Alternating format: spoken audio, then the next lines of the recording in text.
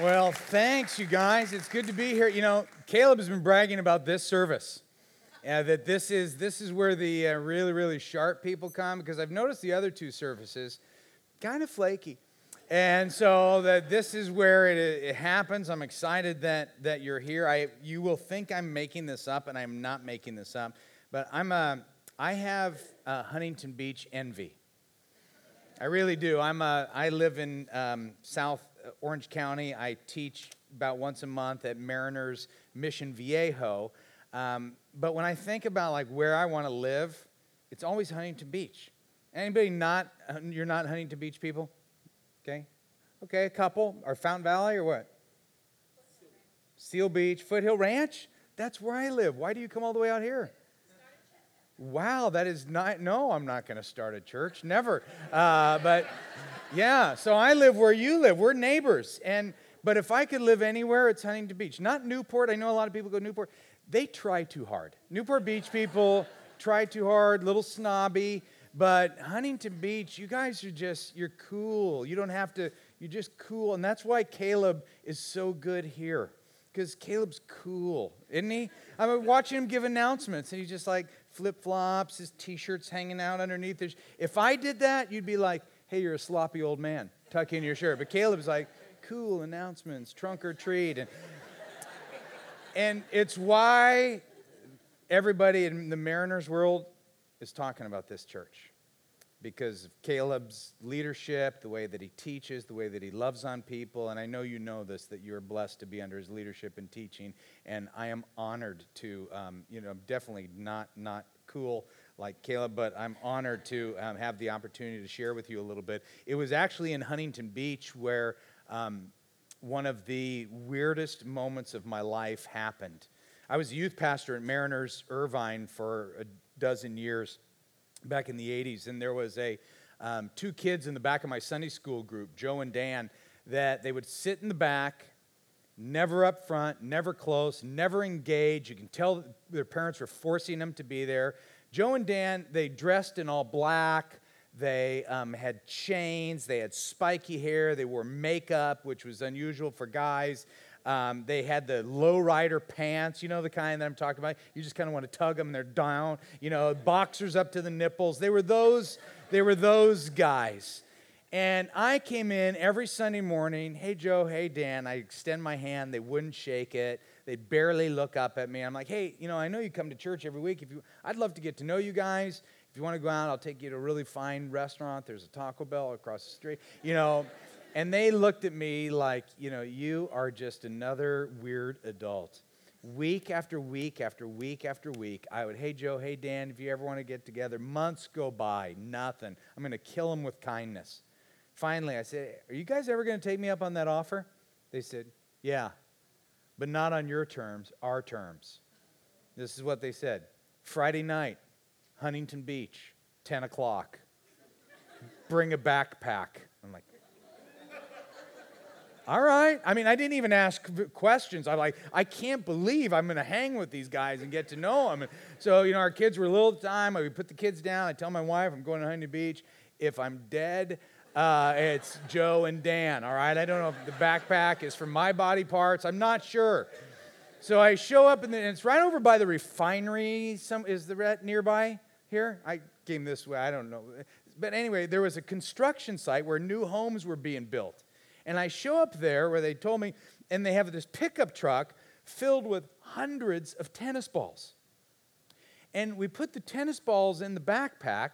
We hop this fence into this construction yard, and then you just throw the balls at each other. You divide into two teams. And Dan and Joe brought 4 of their friends that looked like they were clones, like made in the garage, like same type of kids. So 3 and 3, and Dan and Joe get the old guy. So we're running around. And what you need to know about these guys, they did not have an athletic bone in their body, okay? The way that I've described them is they could roll a tight joint, they couldn't throw a ball, all right? So they would they're just that type of thing. Now, I'm not like a superior athlete, but I played baseball in high school, and I was a catcher, so I have a good arm. So I am just like killing these guys, and I'm having so much joy in my heart, too, while I'm doing this. I'm actually thinking if I could have, mastered in this when I went to graduate school, I would have got a degree in tennis ball throwing. And so they blow the whistle, everybody's out of tennis balls, and the other guy's like, we want the old guy on our team. And the second round, I went rogue. I went Rambo. It was me against all of them. I'm climbing into second stories of these buildings, and I'm throwing down on these guys like, you never pay attention when I speak? Bam, that type of thing. Then all of a sudden, a rent-a-cop car comes in the middle of this thing. And even years later, I still panic. I mean, I'm like hiding behind a chimney going, I just imagine Orange County Register, youth pastor, arrested, tennis ball war, whatever it is. I am like scared. Everybody goes quiet. And then Dan takes a tennis ball and he throws it at the car. Bam, hits the side of the car. First thing Dan has hit all night was the car, okay? And then at that point, I go running. I run, I hop the fence. I think I've ministered to these kids long enough. I get in my car, I drive to Irvine, I pull in the garage. We never pull in the garage. I'm like over toys, things like that, because I think cops are chasing me. And I get in there, and I look out the blinds to see, did I make it home? Okay. That was Friday night. 2 days later, Sunday hits. When I walk in, Dan and Joe are not in the back. I'm like, oh, after all that. I get up to speak. They're in the front row with their buddies. And as I start speaking, they reach into their boots, okay? And they grab tennis balls, and all 6 of them throw it at me. Only one hit me. And I ran into Dan last summer at a wedding. And Dan is a principal at a Christian school. He's a follower of Jesus. Caught up on some of the other guys. Some are, some aren't. One actually is Billy Graham, but I don't like to talk about that. And the reason I tell you that story, it's not just a Huntington Beach story. It's actually kind of a direction of where we're going today, is that in order to reach Dan and Joe, I had to go to some place that was uncomfortable and foreign. And as we enter into part 3 of Love Where You Live, today what I want to challenge you to do, and you're going to go, I'm not doing it, Doug. I don't care how many stories you tell, I'm not doing it, is I want to challenge you to have spiritual conversations where you live. You love where you live. If you really do love where you live, you're going to love the people in the marketplace, in the neighborhood, schools, different places. And to love them is actually to care about their spiritual condition. Now, you're going to go, oh, you want me to convert people. You want me to tell people about Jesus. Let me just help you understand this. Most people in our culture, they are not afraid of spiritual conversations. They're not. They're afraid of Christians because Christians are weird. Okay? They're not afraid of talking about Jesus. And some of you are like, this was a bad weekend for me to come. I don't talk about Jesus. I can keep my faith to myself. And let me just begin by a confession. I'm not very good at this either.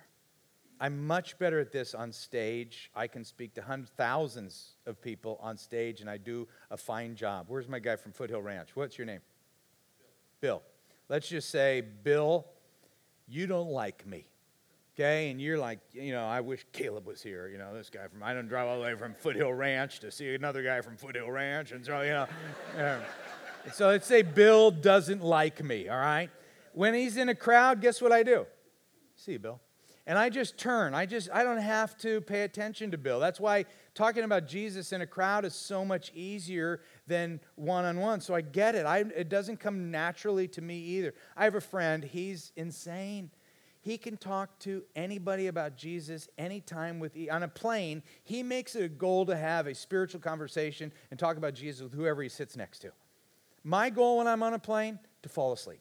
I mean, that's kind of what I do, but he's like walking down the aisle of the plane. How are you? Good to see you. Great. Praise the Lord. Be healed, demon. That's the kind of guy he is. And I feel like in comparison, I'm a spiritual reject. So let me get this out of the way. We're not talking about strangers right now. We're just talking about loving where you live, having spiritual conversations with people you live with, family, friends, neighbors, people at school, your sphere of influence. Now, as I talk about that, how many of you still would say, Doug, if I'm really, really honest, that still freaks me out a little bit? Put your hands up. Let me see. Keep them up because I want you to look around. I want you to see that you are not alone. This freaks a lot of people out. Now, thank you for your honesty in doing that. Others are not so honest. But thank you for your honesty. What scares you a little bit? Talk to me. What scares you a little bit? Rejection. Number one answer today. What else? Turning people off. I heard something else. Conflict might create conflict. Stigma, what does that mean? They put you in a box. You're a Jesus freak. You're crazy. Okay, I get it. There it is. That's the other. You just pretty much name the top of all three services. Everybody has similar fears. Rejection. Okay, I'm not going to know the answers I get. Now, here's what we've got to come to grips with. You and I live in a tension. And the tension is, here's fear. And here, for those of us here, and I'm not assuming everybody is, but many of us in here, are followers of Jesus. So now we live in this tension, don't we? That I'm afraid, but as a follower of Jesus, Jesus calls me to care for others' spiritual condition. Some of the last words of Jesus, look in your notes or up on the screen, in Matthew 28, Jesus said, go and make disciples of all nations. So how do you do this without being pushy or phony or preachy? So here's my question to you. If I could help you have a spiritual conversation with somebody in a non-threatening way that is natural, focused on an agenda to love rather than on an agenda to convert, who would be interested in learning that? Okay, because that's what we're going after. Now, there's a great example of this in a spiritual conversation, John chapter 4. If you have your Bibles, great. If not, you've got an outline or the verses are up on the screen. Some of you have heard this or read this several times. Pray for new eyes. In John chapter 4, starting in verse 3, and I'm going to jump all around. I'm not going to read every single verse there. John chapter 4, verse 3, it says this, so he, referring to Jesus, left Judea and returned to Galilee. He had to go through Samaria on the way. Now let me pause just for a second and show you a humor word. The humor word is the word had.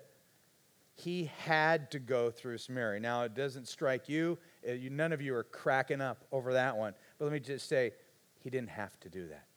As a matter of fact, no one went through Samaria. If you did any type of history work on the Samaritans, they were called the Samaritan dogs because they would inbreed. This is where Assyrians come from. And you read everything, people went around Samaria to avoid it. But Jesus, God in flesh, had to go there. Verse 6, Jesus, tired from the long walk, sat wearily beside the well at about noontime. Soon a Samaritan woman came to draw water, and Jesus said to her, please give me a drink. He was alone at the time because his disciples had gone into the village to buy some food. Now, in that culture, ladies, it was the job of the women to draw the water, all right? It's not a sexist thing. It was a cultural thing at the time. They would draw the water. They would draw the water in the morning because that's when it was the coolest, and they would draw the water as a group of women. Why, ladies? Why would you go all together? Social, absolutely. It was a social event. We're all going to get some water. Last night I'm out to dinner, my wife and I and 3 couples, and one gets up to go to the bathroom. They all go, right? Ladies, you travel in packs to do things because you can talk more, and it's just awesome. And guys tend to go to the bathroom alone. But ladies, it was a social event, and that's what we've got going on here. But this woman was alone at the hottest part of the day. Why? Because she wasn't accepted. She was an outcast. She didn't belong socially. She had a scarlet letter on her. In verse 9, it says this, the woman was surprised, for Jews refused to have anything to do with Samaritans. She said to Jesus, you are a Jew, and I am a Samaritan woman. why are you asking me for a drink? Now, what I love about this is you are a Jew. Why did she say you are a Jew? Anybody know? Because he was a Jew, all right? It's not a trick question.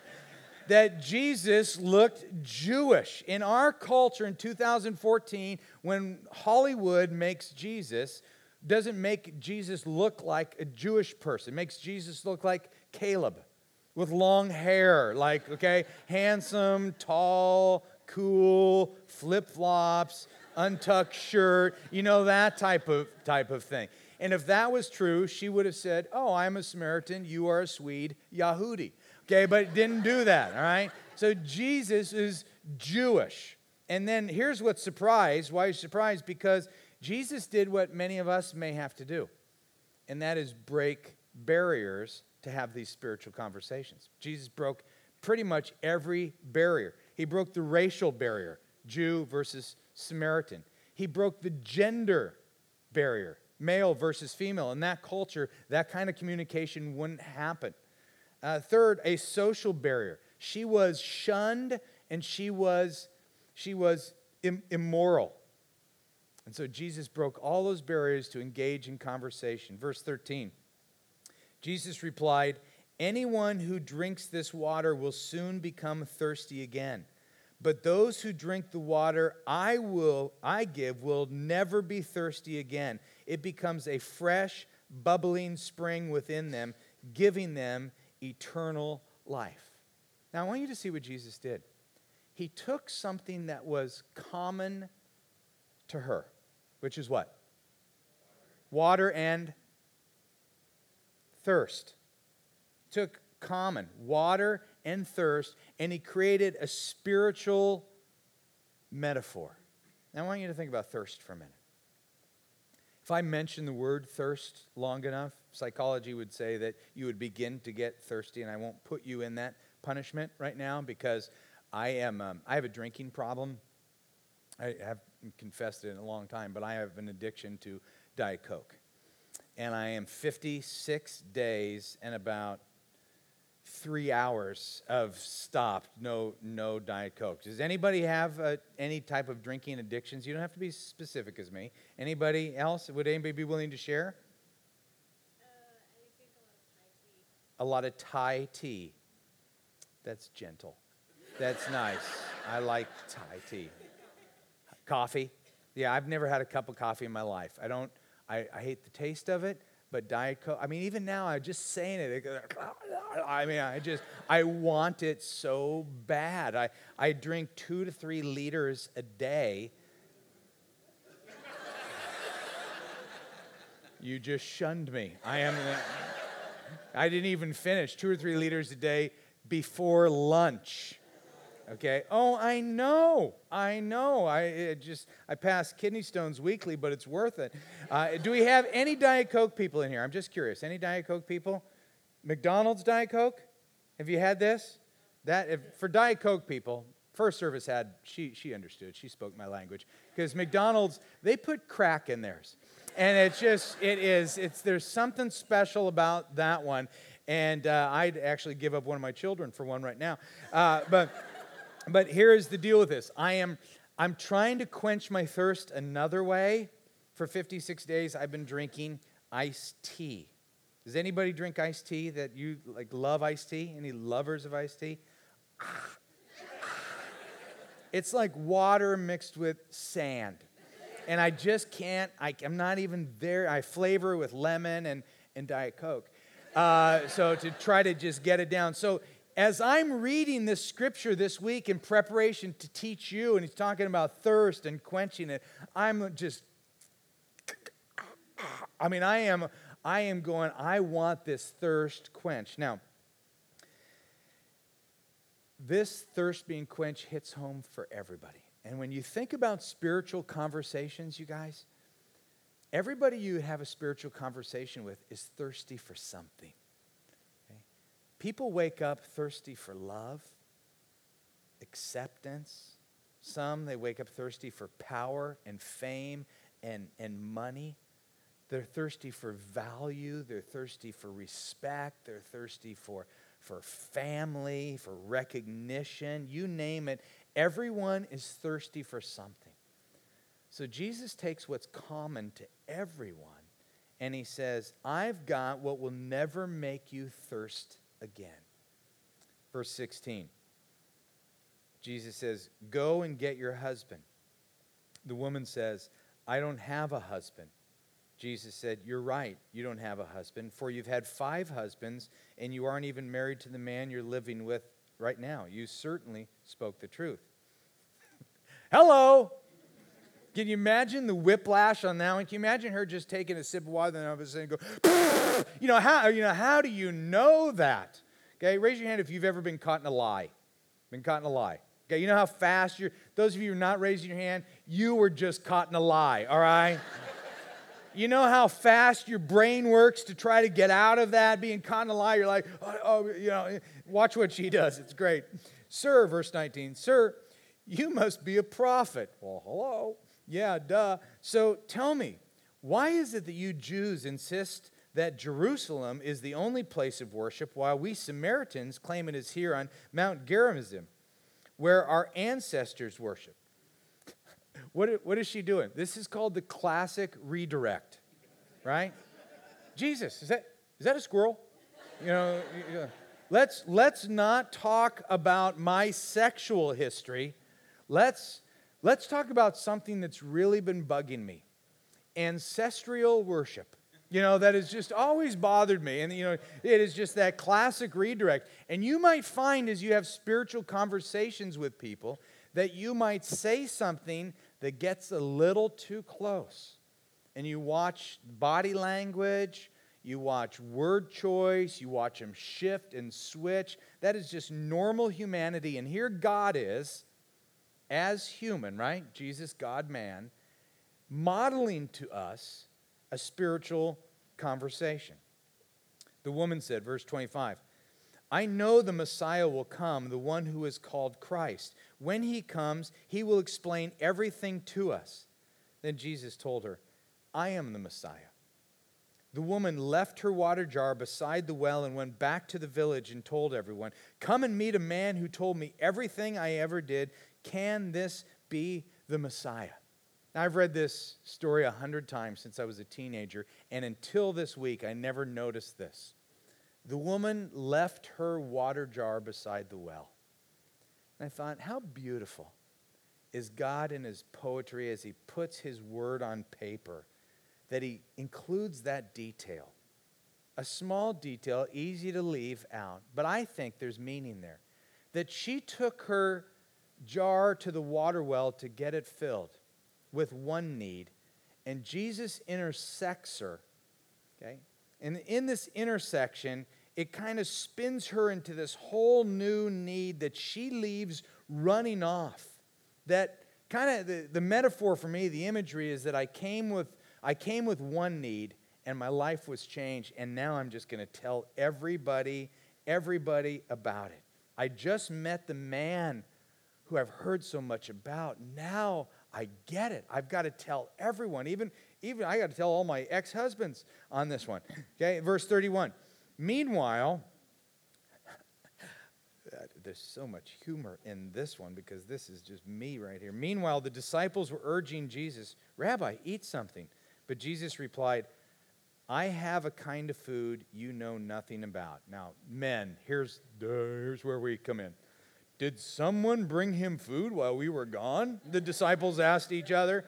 Okay, here Jesus is talking about higher things, eternal things, life-changing things. And the guys are being guys. They're thinking about real food. Who brought the falafels? I mean, why did we have to go hike to go get some if you already have food? And Jesus is just saying, you guys, did you not see? I just got nourished by that woman. Did you see her countenance change? Did you see her soul begin to fill up? Did you see the look on her eyes? Did you see her leave? That she doesn't have to be defined anymore by the painful decisions of her past. There is something different about her, and that's what feeds me. Verse 34. Then Jesus explained, my nourishment comes from doing the will of God. But I say, wake up and look around. The fields are already ripe for harvest. The harvesters are paid good wages, and the fruit they harvest is people brought to eternal life. What joy awaits both the planter and the harvester alike. You know, in my notes, I circled the word brought and the word joy. That some of you in here, you have experienced that joy of bringing someone, of pointing someone to Jesus and watching their life redirected and transformed, and you get the joy out of, I got to play a little part in that. And I think God's word speaks to us today in this series. If you're going to love where you live, you have to love the people where you live. See, there's a lot of people in our world that need what Jesus has to offer. Now, please hear this. People don't need religion. People don't even need Christianity. People need Jesus. They need an encounter with Jesus. And what joy awaits those of us who actually care and we plant those seeds. Now, I want to make this real practical to you. I want to ask you, my prayer this morning is that God's Spirit is here. For those of us who are followers of Jesus, God's Spirit is here. We don't have to summon Him. We don't need to beg Him to be here. That God's Spirit would bring into our hearts and our minds names, actual names of people that we might be able to have spiritual conversations with. Not to convert, but to care about their spiritual condition. And what I want to ask you to do to make this real practical is I just want you to begin, by the rest of the time I'm talking, I just want you to begin writing names down in your notes. Okay? And it should look something like this. I took this picture after the first service. This is the one flaky person that wasn't there. Okay, look at on the left-hand side. He's just got names. Brand, Becky, I can't read it. Ryan, Chris, whatever. He's just got a list. That's what I'm asking you to do to make this really, really practical for you. Now, don't make that public, okay? You know, don't put it on Facebook. Don't list all the names and get a T-shirt silk screened with, look at Becky, you're number 4. I'm coming after you, okay? I mean, I am. God bless you, but I'm going to get you. No, you don't do that. Why do you even, Doug, why list the names? Because I want this list to be your prayer list. And all of a sudden, what happens when you begin to pray for people, you begin to care for people. When you pray for their spiritual condition, all of a sudden your heart begins to soften toward them. And then all of a sudden you see these opportunities for spiritual conversation to take place. Now, what did Jesus do that you and I can learn from? I put some in your notes there, but let me just unpack them real quick. The first is that we can capitalize on common ground. What was common that Jesus capitalized in that conversation? What was common? Water. Okay? What did he do? He started at the well. The well moved to water. Water moved to thirst. Thirst moved to a spiritual truth. That you start where you are. What is your common ground? Your kids are on the same sports team. You work out at the same CrossFit gym. You go to the same this. You work in the same office. Whatever is the same, you capitalize on that common ground. That common ground brings you together. The second thing I put in your notes is accept people where they are. This is one of the biggest hurdles in having spiritual conversation is as soon as you throw up a wall of judgment, you judge their lifestyle or their choices, and I know it's easy to do. Like in Orange County, when I see a middle-aged man, about my age, with a toupee and a sports car and a gold medallion and his shirt open, I kind of have one of those, I throw up this wall of judgment, okay? So I understand this, but as soon as we judge, here's what we do. We create this me versus you mentality. And instead of having free-flowing conversation with someone, all we're thinking about is the alcohol in their breath or their skull tattoo on their neck. Whatever it is, a wall goes up and conversation goes down. Because when you don't accept people, you don't care for people. Okay? Now, imagine what if it would have looked like this. Imagine Jesus walks to the well, sits down, and says to this woman, "Hi, I'm Jesus, the Messiah, and I already know who you are. You're the town tramp. Okay, and I'm disgusted by your blatant disregard for the laws of marriage. And if you weren't so sleazy, I would talk to you about spiritual things. But you made your own bed. Well, unmade you. Whatever. You know what I'm talking about. So I'm not going to talk to you. Have a good day now. Guys, where's my food? All right? Now, God in the flesh doesn't do that, does he? Okay? He doesn't, he accepts her. He accepts her. Okay. The third thing I put in your notes is to risk sharing your spiritual story. When I was first a Christian, I was taught that you need to have a kind of the 4 happy hops to heaven. You need to be able to, if you get somebody trapped in an elevator, you need to have a 30-second speech to convert them. And I wish I wouldn't have learned that, because it was really never effective. And I want to challenge you. The goal is not to convert. The goal is to have a spiritual conversation. And when you risk and share a part of your story, I know how difficult that is. And some of you maybe don't want to start with a story. You want to start with a statement. And that's okay. Start there. Move from a statement into a story. Jesus started with a statement. You can't use his, because he said, "I am the Messiah." Okay, you can't do that, but you might have a statement. What is a statement? Hey, tomorrow we're going to church. We've found something at Mariners Huntington Beach that's just interesting, and would love for you to join us. That's a statement. Hey, some of us meet in my house on Wednesday night. We're studying the person and the teachings of Jesus. You might find them fascinating. Welcome. That would be a statement.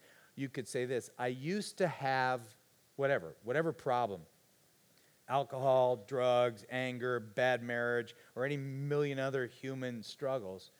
But, Jesus has changed things with me. That's what I mean by a statement. You don't have to have it all together to have a spiritual conversation. You don't have to be spiritually perfect to have a spiritual conversation. When I'm in a conversation with somebody, what I'm listening for is I'm listening for their story. Okay, because watch what happens. Here's their story. I've got a story, and God's got a story. And somewhere in this triangle of stories, and when I listen to their story carefully, I might able to bring a little bit of my story, which would bring a little bit of God's story, and help that person write really a new spiritual story for them. As for me, whatever it is, I'll typically go to a moment in my life that was changed. Something like, it could be sport. You pick anything. I can transition and say, when I was a teenager, I wanted to be a professional athlete, and then I found out you had to be good. And then I was kind of at a loss, and a buddy of mine invited me to church, because at church, he said, there was cute girls and there was this comedian. And both were important to me, so I went to church on his invitation, and the girls were really cute, and the comedian was really funny, and the comedian talked about the difference between laughter and joy, and as soon as you leave here, the laughter is going to go away, but joy lasts. And then he connected joy to Jesus, and at that point I went, if that's true, if what that guy said is true, I want that. So I started investigating Jesus. That's my story. What's your story? Okay. Are you tracking with me? That wasn't preachy, it wasn't phony, it wasn't pushy, okay? But it's a risk to share any connection of you and Jesus. And last is to expect God to do his part.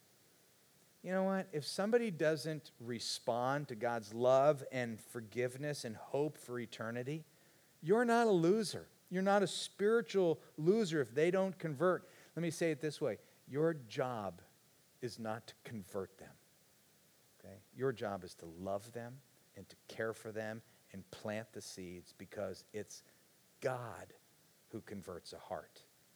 I've spoken in Orange County in the church world for about 30 years. And every once in a while somebody will come up to me and say, "Oh man, you changed my life." And I smile, and as tenderly as I can, I say, "No, I didn't. Because I can't change a life.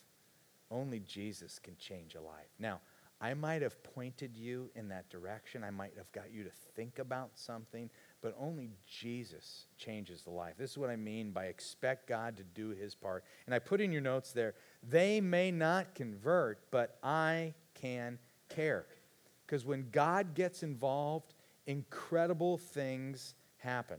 Look what happened at the woman at the well, verse 40. When they, the Samaritans, came out to see him, meaning Jesus, they begged him to stay in their village. So he stayed for 2 days, long enough for many of them to hear his message and believe. Then they said to the woman, now we believe, not because of what you told us, but because we have heard him ourselves. Now we know that he is indeed the Savior of the world. I love that. It wasn't because of the woman, although she told them and she directed them to Jesus. They believed because of Jesus. Friends, you don't have to have all the right answers. You just need to be faithful. Okay? And it might begin with a tennis ball that bounces your way, and instead of running from it, pick it up. Embrace it and see what happens. Last Saturday, I was in Kansas City speaking at a men's conference. And I was talking to this guy afterwards, and he was telling me about his life change. He was talking about him and his wife getting baptized, how their marriage was struggling, but it's now just Jesus. He's just praising Jesus. His kids were dedicated, and he's just telling me about his life is so changed. And I said, where did all this start? And 2 feet away was his best friend. And he said, he brought me. And I paused with this guy for a second, and I went over to him, and I said, do you realize what he just said? I get the chills even retelling you the story. I said, Jesus changed him, but you pointed in the right direction. What joy do you feel right now that you got to play a small part in that? And I say that to you. Look around. Look at these empty seats. Somebody on that list, maybe you don't have all the theological answers for them, but you can risk a spiritual statement. You can risk a comment about your own life. You can risk an invitation. Everybody wants to be invited to something. There's chairs for them. Okay? If we're going to love where we live, we have to love where we live. Make sense? Just by show of hands, how many of you think you might be able to put some of this into play this week? Let me see. Okay. Now, if you want to try to remember it, because most of us forget a message like in an hour, you're going to forget it. It's my message. I did it 3 times, and I'm going to forget it in about 2 hours. So I'm not having real high expectations. But if you want to remember how to care, this is a little cheesy. My wife makes fun of me for this. But I just want you to see the first letter of each word of those 4 lines that I gave you. Just circle C-A-R-E. That's how I remember it. C, capitalize on common ground. A, I'm going to accept them. R is I'm going to risk.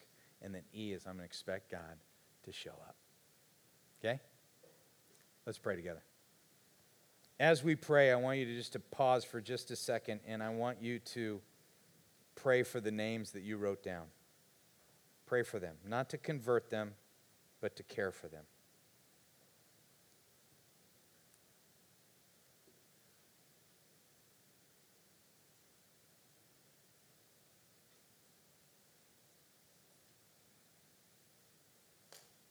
Jesus, I pray that as we leave today, we won't be the same people as when we came. That through the power of your Spirit, through my broken and messy and very fallible words, that you would work in our hearts to make us more like you. I pray that you would give us a heart to care for the people that you have brought into our world. Not the pressure and the guilt that comes along with trying to convert them, but to care for them as you modeled so well with this woman at the well. May we have different eyes as we leave here today to see those who need an encounter with you and to respond. We pray in the name of Jesus.